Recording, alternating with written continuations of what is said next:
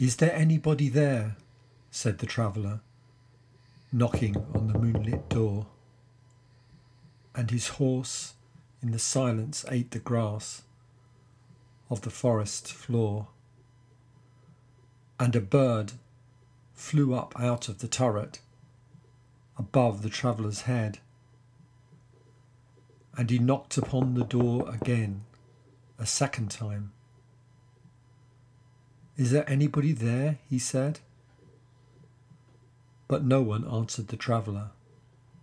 No head from the windowsill leaned over and looked into his grey eyes, where he stood perplexed and still. But only phantom listeners that lived in the lone house then stood listening in the quiet of the moonlight to that voice from the world of men.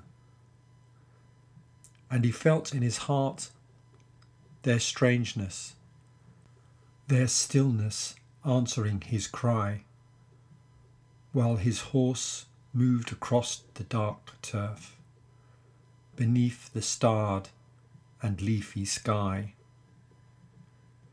He knocked on the door even louder and lifted his head. "Tell them I came and no one answered, that I kept my word," he said.